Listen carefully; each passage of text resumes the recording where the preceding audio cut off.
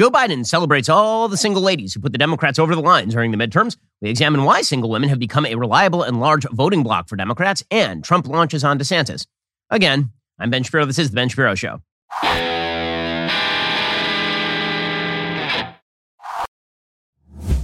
The Ben Shapiro Show is sponsored by ExpressVPN. I talk about them every single show. Why haven't you gotten a VPN yet? Get ExpressVPN right now at expressvpn.com/Ben. Speaking of which, have you ever heard of data brokers? Those are the people who collect and sell all your online data. They stitch together detailed profiles of your online browsing history, then they sell that profile to advertisers. Well, no biggie, right? Well, it is kind of a biggie because data brokers also sell your information to DHS, the Department of Homeland Security, as well as the IRS.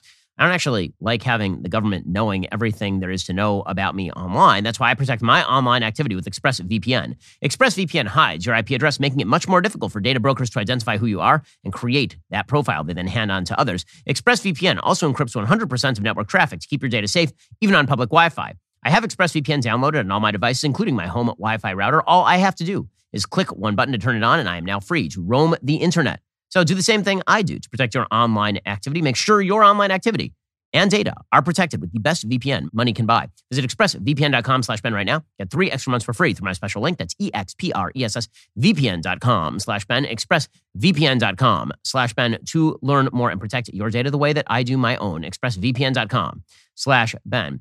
Also, if you own a business, it's been pretty rough out there. You could probably use a break. Innovation Refunds can help you out. If your business has 5 or more employees and managed to survive COVID, you could be eligible to receive a payroll tax rebate of up to $26,000 per employee. It's not a loan. There's no payback. It is a refund on your taxes. The challenge is getting your hands on it. How do you cut through the red tape and get your business the refund money? Well, you head on over to getrefunds.com. Their team of tax attorneys are highly trained in this little-known payroll tax refund program. They've already returned $1 billion to businesses, and they can help you as well. They do all the work, no charge up front. They simply share a percentage of the cash they get for you. Businesses of all types can qualify, including those who took PPP, nonprofits, even those who had increases in sales. Just head on over to getrefunds.com, click on Qualify Me, answer a few quick questions. This payroll tax refund is only available for a limited amount of time. Don't miss out. Head on over to getrefunds.com. Again, that's getrefunds.com. If you paid the government too much money, why exactly would you want to leave it in their grubby hands? Instead, head on over to getrefunds.com, see how much money you could get back. That is getrefunds.com. Once more, getrefunds.com. Well, first, I want to start by saying Happy Veterans Day to all of the people who have served in our military. Thank you so much. Obviously, we have a debt we can never repay to you. You fought for the Constitution. You fought for the country. And that's something that can't be blessed enough. Thank you so much. And I hope you have a wonderful day. Well, we have to bring you the latest in the vote count because apparently the votes in Arizona and Nevada are being counted, hand-counted, by the sloth from Zootopia. I have no other explanation for why it is going to take, I kid you not, until next week to find out who actually won the gubernatorial seat in Arizona and the Senate seat in Nevada. Now, it does look as though Republicans have lost the Senate seat in Arizona. It looks like Blake Masters is going to lose. Most people are now forecasting that Blake Masters is too far behind to make up ground. He's over 100,000 votes behind Mark Kelly in the Arizona Senate seat, which means that Republicans have to win both Nevada and Georgia. Georgia is going to be a runoff. They have to win both of those seats in order to take back the Senate. That looks somewhat unlikely at this point. The vote count in Nevada is really, really close at this point in time. Laxalt has about a 9,000 vote advantage on Catherine Cortez Masto, and that's about 90% reporting. Meanwhile, over in Arizona, a lot of eyes on the Kari Lake race. She is down right now about 27,000 votes. Only 82% of the vote has actually been counted in Arizona, apparently because they weren't aware that there was an election happening this year or something. It just took them by surprise. No one really knows why it's taking them so long. CNN actually has, believe it or not, a decent rundown on this. In Arizona, CNN's decision desk estimates there are still 675,000 ballots to be counted. The majority of those, about 400,000 ballots, are in Maricopa County. That's the state's most populous county. That includes Phoenix. Of those ballots, about 290,000 were dropped off at vote centers on Election Day, according to Bill Gates, the Maricopa County Board of Supervisors chairman. Those ballots have to be processed before they can be counted, leading to a lag time in tabulation. Gates said, we're now getting into what we call the late earlies. So these are early ballots we would have received over the weekend, or in specifically 290,000 that were dropped off on Election Day at our vote centers. The total was a record, he added. Those are expected to go for Lake by a not insignificant margin. In addition, Maricopa County has about 17,000 ballots that were attempted to be counted on Election Day, but were not read by the tabulator because of a printer error. Those ballots still need to be counted as well. So it's going to take a long time. In Pima County, that's Arizona's second most populous, officials said there were roughly 159,000 ballots left to be counted as of Wednesday evening. The county doesn't expect to complete the count until November 14th or 15th. The uncounted ballots include more than 54,000 early ballots still being processed by the recorder's office. Nevada still has mail-in ballots arriving as well. Clark County received more than 12,000 postmarked ballots from the post office on Wednesday, according to the Clark County Registrar. The number dropped significantly on Thursday. The county received about 626 ballots from the Postal Service, but that is a very, very tight election. It's quite possible that you'll end up with a hand recount in some of these states because things are so close. Meanwhile, overall, the Republican gains in the House seem to be shrinking fairly dramatically. Steve Kornacki is now suggesting, according to his NBC polling, that or their sort of surveying and studies, that the eventual Republican House majority will be a House majority of, I kid you not, 3 seats. They will end up with a 220 House majority. Okay, it takes 218 to end up with just a sheer 218 to 217 majority. That'd be an extraordinarily small majority, smaller currently than the majority the Democrats have. Those are not amazing numbers, considering that this was supposed to be, at the very least, a red tide election in favor of the Republicans. Now, it's possible we still don't have all the votes in. It's possible still that Democrats could maintain control of the House. Now, that's unlikely because essentially Democrats would have to clean sweep the rest of the outstanding races. With that said, it is not totally out of the realm of possibility. Joe Biden has already called to congratulate Kevin McCarthy on becoming the prospective Speaker of the House. We'll have to see how everything shakes down. Bottom line is dramatic underperformance by the House Republicans in a wide variety of races. So all of this raises questions about which constituencies put Democrats over the top, because broad scale over the course of the country, Republicans did outpoll Democrats by somewhere between 2 and 4%.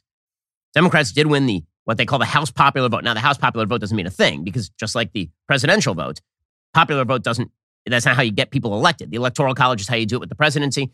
House popular vote means nothing because you could stack up a bunch of votes in New York and that wouldn't solve for the problem of winning close races in Kentucky if you're the Republicans, for example. Okay, but there are a couple of factors that people have thrown out there as possibilities for why the Democrats did better than expected. So first, the Democrats claimed that it was the young, right? That if you looked at the number of young people who showed up, that young people were the ones who put Democrats over the top. Thank God for the young people, because in the exit polling, it showed that people above the age of 40 voted Republican, people below the age of 40 voted Democrat. There's only one problem. There was no youthquake. David Shore, who's the head of data science at Blue Rose Research, he used to be a sort of mainstream data guy, except that he said things Democrats didn't like, so they threw him out on his ass. Well, he put out on Twitter, there was no youthquake. Turnout relative to 2018 was strongly associated with age, with turnout increasing starkly in older counties and decreasing the most in younger counties. So the notion that a bunch of young people basically put the Democrats over the top is not true. So who did put the Democrats over the top? Well, it appears that the single greatest factor putting Democrats over the top demographically, because remember, Democrats lost they actually lost votes from 2018 to 2022 with black voters, with Hispanic voters, with white voters, like across the board. They did worse than they did in 2018. So what exactly helped them mitigate their losses? The answer is unmarried women. Right? Single women are the ones who helped put Democrats across the finish line in a lot of these races. The Washington Examiner broke down the vote by marital status in their exit polling. And what they found is that married men voted Republican over Democrat 59 to 39. Married women voted Republican over Democrat 56 to 42. Unmarried men, single men, voted Republican 52 to 45. And all the single ladies voted Democrat. They voted 68 to 31 for the Democrats, which of course prompted Joe Biden yesterday to congratulate American women on quote unquote beating the hell out of the Republicans. Now, presumably he really just means single women because the married women voted for the Republicans. And as we're going to discuss at length right now, we're going to talk about why single women have now become a large increasing voter bloc in favor of the Democrats. It's a great example of how societal hollowing out of institutions has created entire new voter blocs who are greatly enthralled with the power of government. Here is Joe Biden thanking all the ladies. As I said, women in America made their voices heard, man. I said last year that one of the most extraordinary things about the Dobbs decision is what was about to challenge American women when the justice said, let's see, they have it in their power, basically saying, let's see what they're going to do. Well, guess what? Y'all showed up and beat the hell out of them. You beat the hell out of the justices? That doesn't sound like bringing unity and peace, Mr. President. But the underlying message here, and this is something really important, is that when you get rid of the social institutions that actually are the middlemen for your life, right? They are the things that shape your life. They shape how you interact with society. And the closer the institution is to you, the more it shapes your life. Your family is a social institution. We've treated it now as a private institution. It is not. Family is a social institution. It has always been reinforced and undergirded by the rules of the road that exist in our communities, in our small-scale societies. And typically, the way that you are shaped as a human being, you're born into a family, your family exists within a local community. That local community exists within a broader political framework, within a civil society. That local civil society exists within a state society, which exists within a federal society, right? There are these layers into which you are born, and they all shape you. When you eviscerate, as the left has successfully done in the United States, all of the layers between you and the federal government, and it's only worked with certain groups, but when you eviscerate those layers, people end up very dependent on the federal government because the only institution that actually helps you and shapes you is that institution. And so this is what we've seen with the death of marriage. A lot of Republicans have been, conservatives, been very upset about the rise of same-sex marriage or the lack of marriage in the United States. I've been very upset about the idea that marriage has gone by the wayside in the United States. The reason for that is the redefinition of marriage from social institution to private institution that is supposed to be greenlit and enshrined by the federal government. The only institution that really matters in this viewpoint is not marriage is an adjunct. It doesn't matter, marriage. It's not an independent institution. Family is not an independent institution anymore. Essentially, family is just how you get together in your house. It's a bonds of relationship. It's about love. It's not about the effect on society, and the rules for your family are just kind of between who's in the household. The changing definition of marriage is a fundamental fact in Western life, and it's completely destroying the society at large because it's essentially eviscerating, as we say, all of the social bonds that exist absent the federal government. You're now an atomized individual who lives in perhaps consensual relations with a small group of people, and then over time, those ties kind of fall apart, and it's just you, the individual, floating atomistically through society, and the federal government. And there's nothing in between because all of the social fabric has been destroyed. Marriage is the most obvious example of this because marriage is the fundamental basis for all society. Again, marriage was a social institution. This is why you have a wedding in front of a public, for example. This is why in Judaism, you actually have a document that is signed by witnesses because it is not merely you have decided to get together with somebody. This has social ramifications. The community has an interest in whether you stay together, for example, with your spouse. The community has an interest in how you raise your kids. That does not mean that they get to rule how you raise your kids in every aspect, but it does mean that they help define the institution that defines your marriage, that defines your kids. Marriage was always a social institution. Everybody understands this. This has been true throughout human history. Only now have we redefined marriage into sort of a private arrangement between you and the other person and treated it as though you and the other person had sort of like a consensual business arrangement that is not even subject to court oversight. We treat marriage now with the casualness of you and a friend getting together for lunch. And that is not what marriage traditionally was. This is why you've seen, for example, the wide acceptance of cohabitation as a substitute for marriage. Because cohabitation is what marriage is now perceived as. If you ask most Americans now, what's the difference between two people living together and two people who are married? They'd have a very tough time telling you. Now, in the olden days, and I'm talking here like 20 years ago, if you ask people what's the difference between cohabitation and marriage, what they would say is one of these things is they used to literally call it living together in sin, right? The idea would be that you're living without any sort of social imprimatur for your relationship. And this is something not good. You want a social imprimatur for your relationship. You want a religious imprimatur for your relationship. You want to be inculcated into an institution because institutions shape and guide you. Cohabitation doesn't do anything of the sort. It conveys no commitment. What we've done in this country is that we've essentially gotten rid of that. And so what we see is changing views of marriage, for example. We'll get to more on this in just 1 second. First, when we say something is free, it should mean, free. No strings attached, no hidden costs, no fine print to decipher. When you switch to Pure Talk today, you'll get a free Samsung 5G smartphone. There's no 4-line requirement, no activation fee, just a free Samsung that's built to last with a rugged screen, quick charging battery, and top-tier data security. Qualifying plans start at just $35 monthly for unlimited talk, text, 15 gigs of data, and a mobile hotspot. Pure Talk gives you phenomenal coverage on America's most dependable 5G network. It's the same coverage you know and love, but for half the price of the other guys. Pure Talk saves the average family almost $1,000 a year. Plus, with Pure Talk, you know you're spending your hard-earned money with a company that aligns with your values. Let Pure Talk's expert U.S. customer service team help you make the switch today. Head on over to puretalk.com/Shapiro. Claim eligibility for your free brand new Samsung 5G smartphone. Start saving on wireless today. Again, go to puretalk.com/Shapiro and switch to my cell phone company. I've been using Pure Talk myself for years at this point. They are excellent. They've got great coverage, and they don't hate your guts. Go to puretalk.com/Shapiro and switch on over. So Pew Research If you look at they did a study in 2019, marriage and cohabitation in the United States, the share of adults who have lived with a romantic partner is now higher than the share who have ever been married. Married adults are more satisfied with their relationships and more trusting of their partners. That, of course, is not a shock, as we'll talk about. None of this is actually good for the single ladies. None of this is actually good for the country. It turns out that the happiest women in America are the women who are married with kids. Those are the happiest women in America. That doesn't mean they shouldn't have a job. Doesn't mean they can't work. But if we are trying to design a life path for people, I'm not saying that the government is there to force you into a life path. What I am saying is that if we are to create social institutions that foster human happiness, which is what social institutions are for, we might want to look at the things that actually make people happy. And it turns out that telling women that the things that are most meaningful to them in life, like getting married and having kids, that these things are simple sort of adjuncts to a successful life, that maybe you do them, maybe you don't. They're really not all that important. You can lead just as happy a life sipping wine at age 40, single, alone in your apartment while working 2,200 billable hours at a law firm. You're going to be just as happy as you would be if you had been married for 15 years and you have 3 little kids playing around you and you're working part-time. That does not seem correct. By any available sociological data, that does not seem correct. And yet, that is what many people have been inculcated into. And the institution of marriage has not shaped people. This is why, by the way, women vote differently if they are married and if they are single.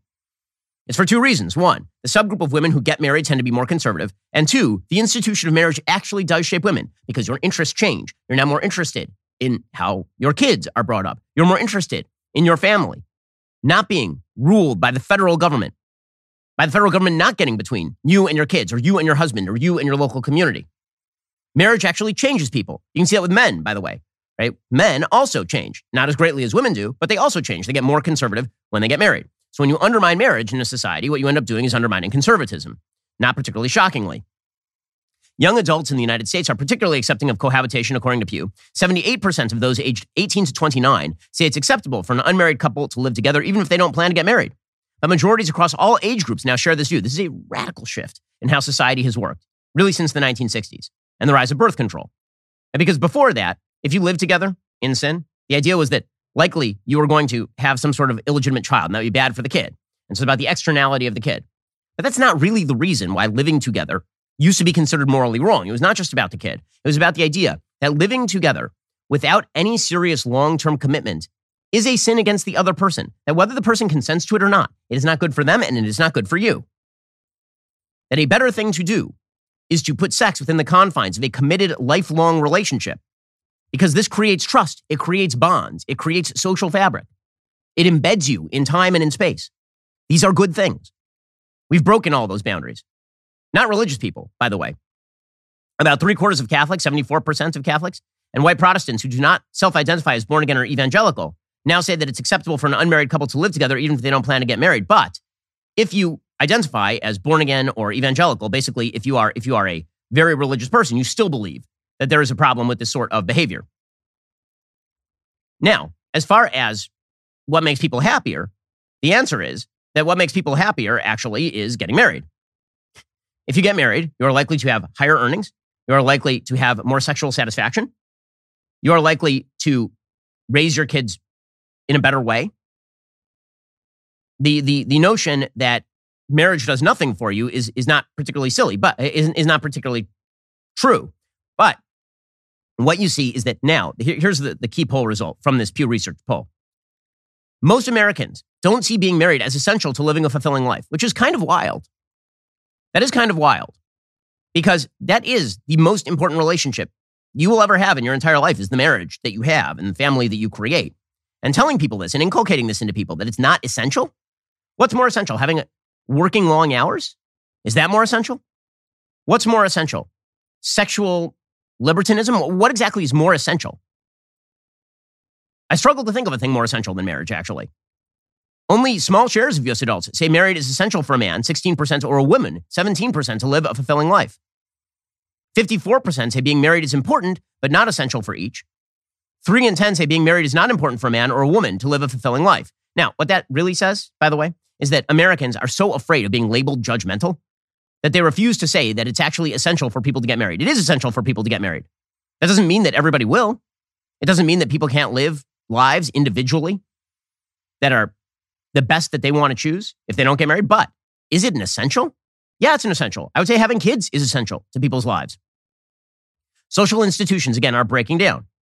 Marriage is inherently a social institution. It used to be a key component of what we used to call civil society in this country. Once marriage started being seen as something else, once it started being seen as simply a private arrangement between two people, it began to collapse. So this meant a couple of things. One, once it began to be seen as not a social arrangement, but a private thing between two people, you ended up expanding the definition of marriage to include everyone. Right? This is why you have Joe Rogan talking with Matt Walsh about marriage, and Joe is like, I don't understand why two people can't just get married if they love each other. And Matt is like, it's a social institution. That's why. Because society has an interest in a man and a woman getting married and having kids. It's two very different versions of what marriage is. It's a definitional question. It also means the concomitant decline of marriage altogether, because if it's really just about two people who love each other, why can't you do that without a marital document? Why can't you do that without a prenup and all the complications of having to file taxes together? Why don't you just get together and live together? And that's what we're actually seeing. You can see this in the marriage rates in the United States. And what we're watching here is the slow roll death of Western civilization through the decline of marriage. And you can see it in the United States. You can see these stats. So this is a chart, for those who cannot see it, of 144 years of marriage and divorce in the United States. What you see starting, and we have pretty good stats from the census, starting just after the Civil War, you see that the rate of marriage per 1,000 people was just under 10. That stays relatively stable all the way until about the mid-1980s. Here's what happens. It starts to go up during the 1900 to 1910 era to just above 10 as increasing prosperity allows people to get married. And then it goes way down during the Great Depression. People stop getting married because they can't afford to get married. And then you see during World War II that it spikes, the rate of marriage. And you see a spike in divorce directly after World War II because a lot of people sort of rushed into marriage thinking, I'm going to die tomorrow, so I'm going to get married today. So you see a giant spike in divorce that happens right in 1946. And then it kind of goes back down to the normal. And you have these very high rates of marriage up until about the early 1950s. Now, there's sort of an artificial dip in the level of marriage between 1955 and 1965 or so. What that is not that fewer people are getting married, it's that there's a giant baby boom. So there's just more people. So if the rate is the number of people getting married per 1,000 people in the United States, if you have a giant wave of people who are now born, that means that the rate is going to go down even if the same number of people year on year are getting married. So this rate stays fairly stable, right? About 10 per 1,000 people are getting married every year in the United States. And then in about 1985, you see a steep decline, all the way down to right now in the United States, about 6.8. 6.8. So from our height, or average height, when you're talking about mid-1970s, you're talking about like 11, close to 12 sometimes, marriages per 1,000 people, we're now down to a little, maybe 60% of that. And it's a steady decline. It's a very marked and very steady decline. You can see it happening. We'll get to more on this in just one second. First, everybody hopes that they're never going to need life insurance, but here's the thing. Everybody will, because I hate to break it to you, it's a sad story. Everyone is going to die. And when, God forbid, that happens to you, that means there will still be expenses. Right? The bills continue. Life insurance helps your family out if, God forbid, something happens to you. Life insurance through your workplace might not offer enough protection for your family's needs. It's not going to follow you if you leave your job. Since life insurance typically gets more expensive as we age, now would be the time to buy. Policy Genius gives you a smarter way to find and buy the right coverage for you and your family. Policy Genius was built to modernize the life insurance industry. Their technology makes it easy to compare life insurance quotes from top companies and find your lowest price. With Policy Genius, you can find life insurance policies that start at just $17 per month for $500,000 in coverage. Policy Genius has licensed agents who can help you find options that offer coverage in as little as a week and avoid those unnecessary medical exams. These agents are not incentivized to recommend one insurer over another, so you can trust their guidance. No added fees. Your personal information remains private. There's a reason they have thousands of 5-star reviews on Google and Trustpilot. Your loved ones deserve a financial safety net, and you deserve a smarter way to find and buy it. Head on over to policygenius.com/Shapiro. Click the link in the description. Get your free life insurance quotes. See how much you could save. That's policygenius.com/Shapiro. Also, I love spending the holidays with my family. You know what makes our time together that much more enjoyable? Delicious meat. And let me tell you where the best meat comes from. It comes from Good Ranchers. I know, because they made me a kosher steak. Let me tell you, this steak is just unbelievable. As a special gift to my listeners this holiday season, Good Ranchers is giving away 2 Black Angus New York strip steaks free with your order. These are 2 12-ounce steakhouse quality cuts, a $70 value free. You're not going to want to miss the offer. Let me tell you why. Black Angus tastes better and is more tender than any other beef. Black Angus meat is marbled in such a way the fat is distributed thinly and evenly. This marbling gives it a consistent flavor you don't get with other meats. Plus, the Black Angus from Good Ranchers is hand-cut and trimmed by expert butchers, so you know every piece is going to be exquisite. While grocery store meat prices are on the rise, Good Ranchers is dedicated to helping you save as much as possible. If you subscribe to Good Ranchers today, you can lock in your price, avoid those crazy high prices at the grocery store, and get some free meat while you are at it. pretty good deal. Go to goodranchers.com/Ben. Use code Ben at checkout for this special offer. That's goodranchers.com/Ben for 2 Black Angus New York strip steaks free with your order. Good Ranchers, American meat delivered. So, what exactly happened? The answer is the redefinition of marriage. Okay, the redefinition of marriage is what happened. And the reason for the redefinition of marriage is because of the second thing on that chart, which is the divorce rates. So what you see is that no-fault divorce becomes a thing in the United States starting in about 1970. And in 1969, Ronald Reagan, then governor of California, in a move he said was one of the worst of his career, he signed into law in California no-fault divorce, which was the idea that before that, you had to make an excuse to a court why you wanted to divorce your spouse. Adultery, abuse, is something that actually necessitated you breaking with your spouse. Then California led the way by signing no-fault divorce in 1969. And you start to see divorce rates skyrocket. Right? This is why you see all these movies like Kramer versus Kramer that are cropping up in the 1970s, all about divorce and the breaking up of the American family. The rates of divorce skyrocket from about 2 in 1,000 all the way up to about 5 in 1,000. So they more than double over the course of a decade, like significantly more than double over the course of the decade. By early 1980s to mid-1980s, what you have is no-fault divorce that has now taken place in nearly every state. So what does that mean? It means fewer people start getting married. Why? Because what's the point? What's the point? What exactly is the lock-in? You may as well not get married. Cohabiting is essentially the same as marriage. If marriage is freely enterable and freely exitable, then what exactly is the point? Why don't you skip the whole thing? You may as well just cohabit. And so this is what you've seen. A rising share of people in the United States who are cohabiting or never getting together with anybody, and a decline in the institution of marriage. And this, unsurprisingly, coincides with a rising share of singles in the United States. You can see a rising share of U.S. adults are now living without a spouse or a partner in the United States. That is not particularly shocking, right? You can see right here. This is from 1990 to 2019 from the Pew Research Center. For those who can't see the chart, what you see is that in 1990, about 67% of the population aged 25 to 54 was married. As of 2019, that number was 53%. That's a serious decline. You see that the number of people cohabiting from 1990 to 2019 has more than doubled, from 4% to 9%. And the number of people who are unpartnered, who are not cohabiting and not married, has risen from 29% to 38%. So we went from a country that was essentially 2/3 married to a country that is only about half married for people between the ages of 25 and 54. Because the definition of marriage changed, and marriage itself as an institution declined. This, not shockingly, coincides with the median age of first marriage rising dramatically by sex in the United States. Because again, if marriage is not a social institution fostered by everyone around it, people encouraged to get married, people encouraged to have kids, people told that their local communities, those militating institutions, are going to help them out when they have kids. Like when we have kids, look, we have kids, right? We have 3. There's a whole community built around people having kids. Here's the way that it works in my community when somebody has a child. First, there's a wedding. Always in my community. Okay, there is no single motherhood in the Orthodox Jewish community. It's not a thing that happens. So you get married. Then you have sex. Then you have kids. When you have a kid, the entire community comes around you. I'd say almost every week in our community, there's a kid who's born. And when there's a kid who's born, the entire community starts a meal train. We have a WhatsApp group, and people just bring meals for like 2 weeks. Minimum. Anything you need. You have a group of friends. You have family. You have the rabbi. Right? Everyone will get involved to make sure that mom has everything that she needs, because this is a communal thing. The community gets together to celebrate the birth of the child. This is why family formation is a big thing. There are weddings all the time in our community. And it's wonderful. It's a big social event, not just for partying, but also to celebrate the fact that there is a new little platoon, as Edmund Burke might put it, that is building up the society. And the ramifications, by the way, for progeneration are pretty dramatic. One of the stories that I saw recently is kind of amazing. Israel just had its recent election. Israel happens to be, by the way, the only Western country that has above replacement rates of childbearing. They're at about 2.5.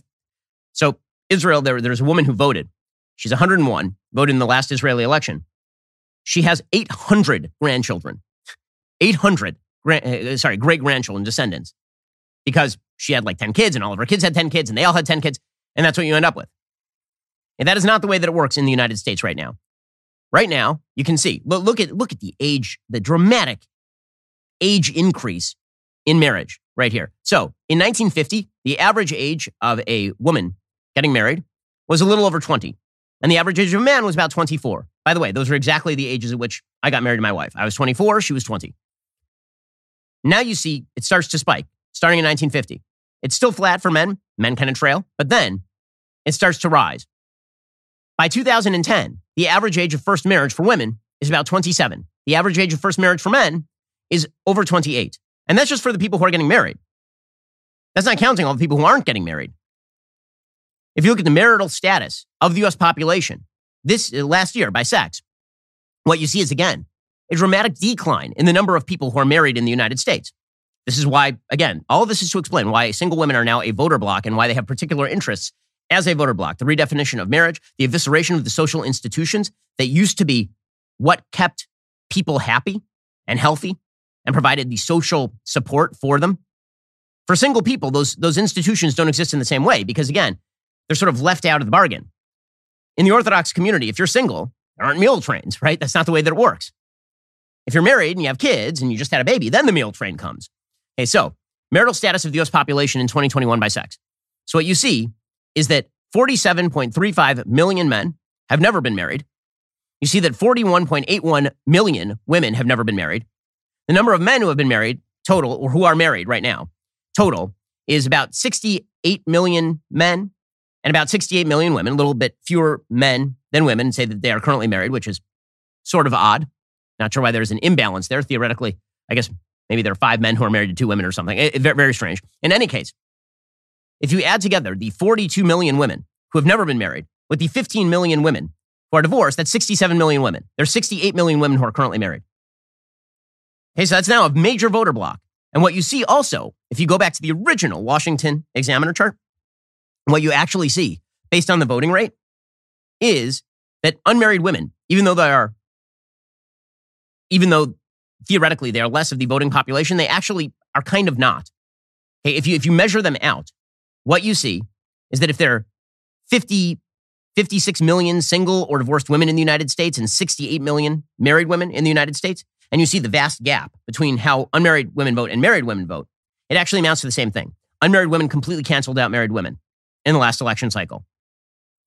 And that's because of that vast voter imbalance. So this raises a question. Why are single women voting the way that they are? Why do single women want more government? Why do single women vote differently on abortion? As we'll see, they do. Why do they do all of this?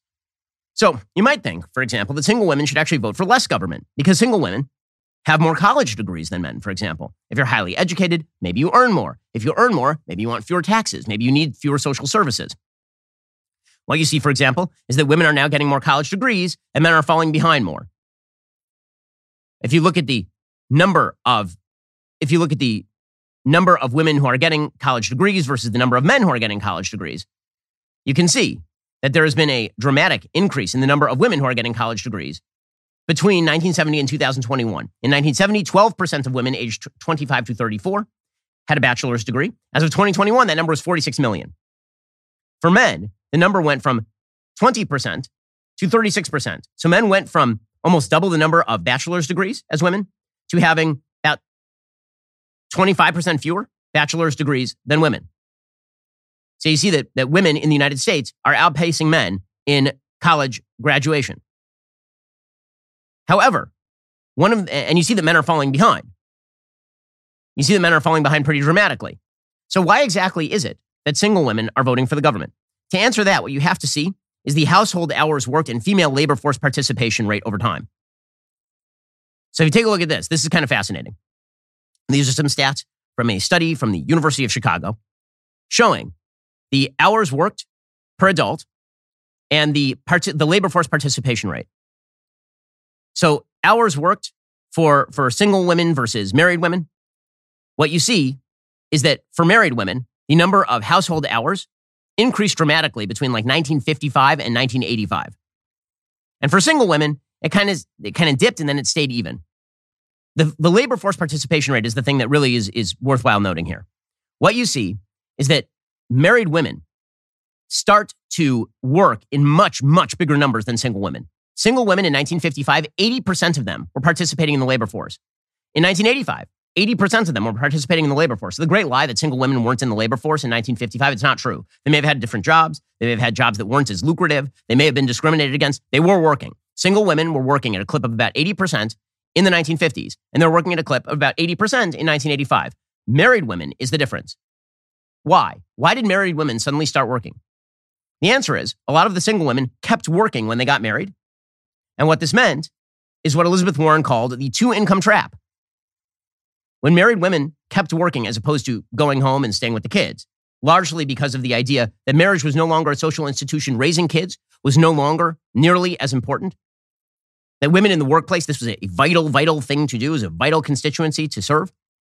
Once that happened, you ended up with an actual gap emerging between single women and married women in terms of earnings, because married women are now part of a two-income household. And those married women are earning, along with their husband, a lot more than the single women. So single women started working and kept working. Married women, over time, were not working. They would go from single and working to married and not working. And that would now be a one-income household. And then what you see is that they start working. So now you have a very high married labor force participation rate. And what that means is that those households do amazing because they have twice the income. This is, again, Elizabeth Warren used to be a kind of creative and independent thinker. If you go back to the early 2000s, kind of shocking. She wrote a book called The Two-Income Trap. And what she said is what this was creating was inflation in real estate, for example, because now you had two incomes and they could pay for bigger houses, as opposed to the single woman who's locked out, or the single man who was locked out, or the one-income household that was locked out. What does all of that mean? It means that unpartnered adults are faring less well. They can actually see the impact on single women. Right? Married women are now doing better than ever, but single women are doing worse than in many ways than they ever have done. Unpartnered adults are not faring as well as partnered peers on a range of outcomes, according to Pew Research. So what you see here is that the number of partnered people who have completed at least a bachelor's degree is 41%. Unpartnered people, 29%. Median earnings, partnered adults, $49,000. Single adults, $35,000. Right? This is like the numbers are pretty stunning right here. They're not faring as well. So what does that mean? Well, it means that they need a second income. Who's that second income going to be? For single women, who's it going to be? For a lot of single women who may not have the bachelor's degree. Because remember, only 46% of women actually have a bachelor's degree, which means 54% do not. So what's going to happen to all the single women who don't have a bachelor's degree, or who do have a bachelor's degree, but they aren't earning that much money? Where's that second income going to come from? Who's going to be the partner to them? Well, the answer is, again, because we eviscerated marriage as a social institution that was important for people to engage in, that provides fulfillment, that creates social structure, that creates social stability. Because of that, what you end up with is the Joe Biden famous Life of Linda. We'll get to more on this in just 1 second. First, compared with the 2019 mid-year figures, some major cities are experiencing as much as a 50% increase in homicides and a 36% increase in aggravated assaults, which means a lot of Americans right now, they're out there getting guns. But it's not enough to legally and safely own a firearm. In order to fully protect yourself and your loved ones, you have to be prepared for the mental, physical, and legal ramifications of self-defense in case, God forbid, you have to use it against somebody. That's why I'm a member of the U.S. Concealed Carry Association. You should be as well. We've talked on this show about good guys with guns using their legal weapons to protect their families and communities. And sometimes they get hailed as heroes.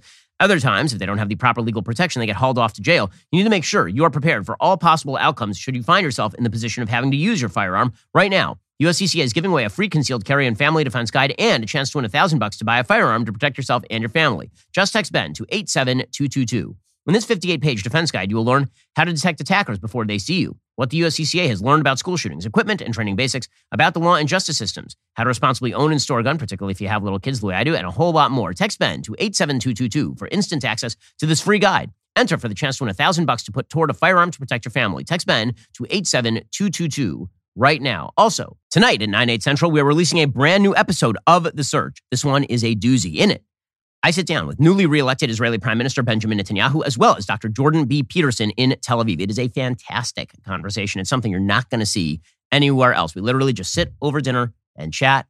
It's amazing. This episode is available exclusively on Daily Wire Plus. If you're not yet a member, head on over to dailywire.com/Ben to join us. That's dailywire.com/Ben today. Okay, so what do you end up with if you have an entire group of people, single women, who are falling behind married women, who are not engaged in a social structure, who have had the most important mediating institution in human existence, marriage, ripped away from them? They've been told that it's no longer essential. It's not important. In fact, in many ways, it's an institution that hems them in and harms their creativity. So what do they require? Well, they're going to require a couple of things. One, they might require some government help. You wonder why single women are voting at a larger clip for bigger government? This would be the answer. This is why Joe Biden knows his own constituency. This is why you will recall that Joe Biden's campaign actually put out what they called the Life of Linda. Hey, the life of Linda is exactly who Joe Biden thinks he is talking to. It is these women. Quote, Linda is a working mother in Peoria, Illinois. She works at a local manufacturing facility as a production worker and earns $40,000 per year. She is pregnant with her son, Leo. Now, where's dad? He doesn't exist. There is no dad. Apparently, it was a virgin conception. No one knows.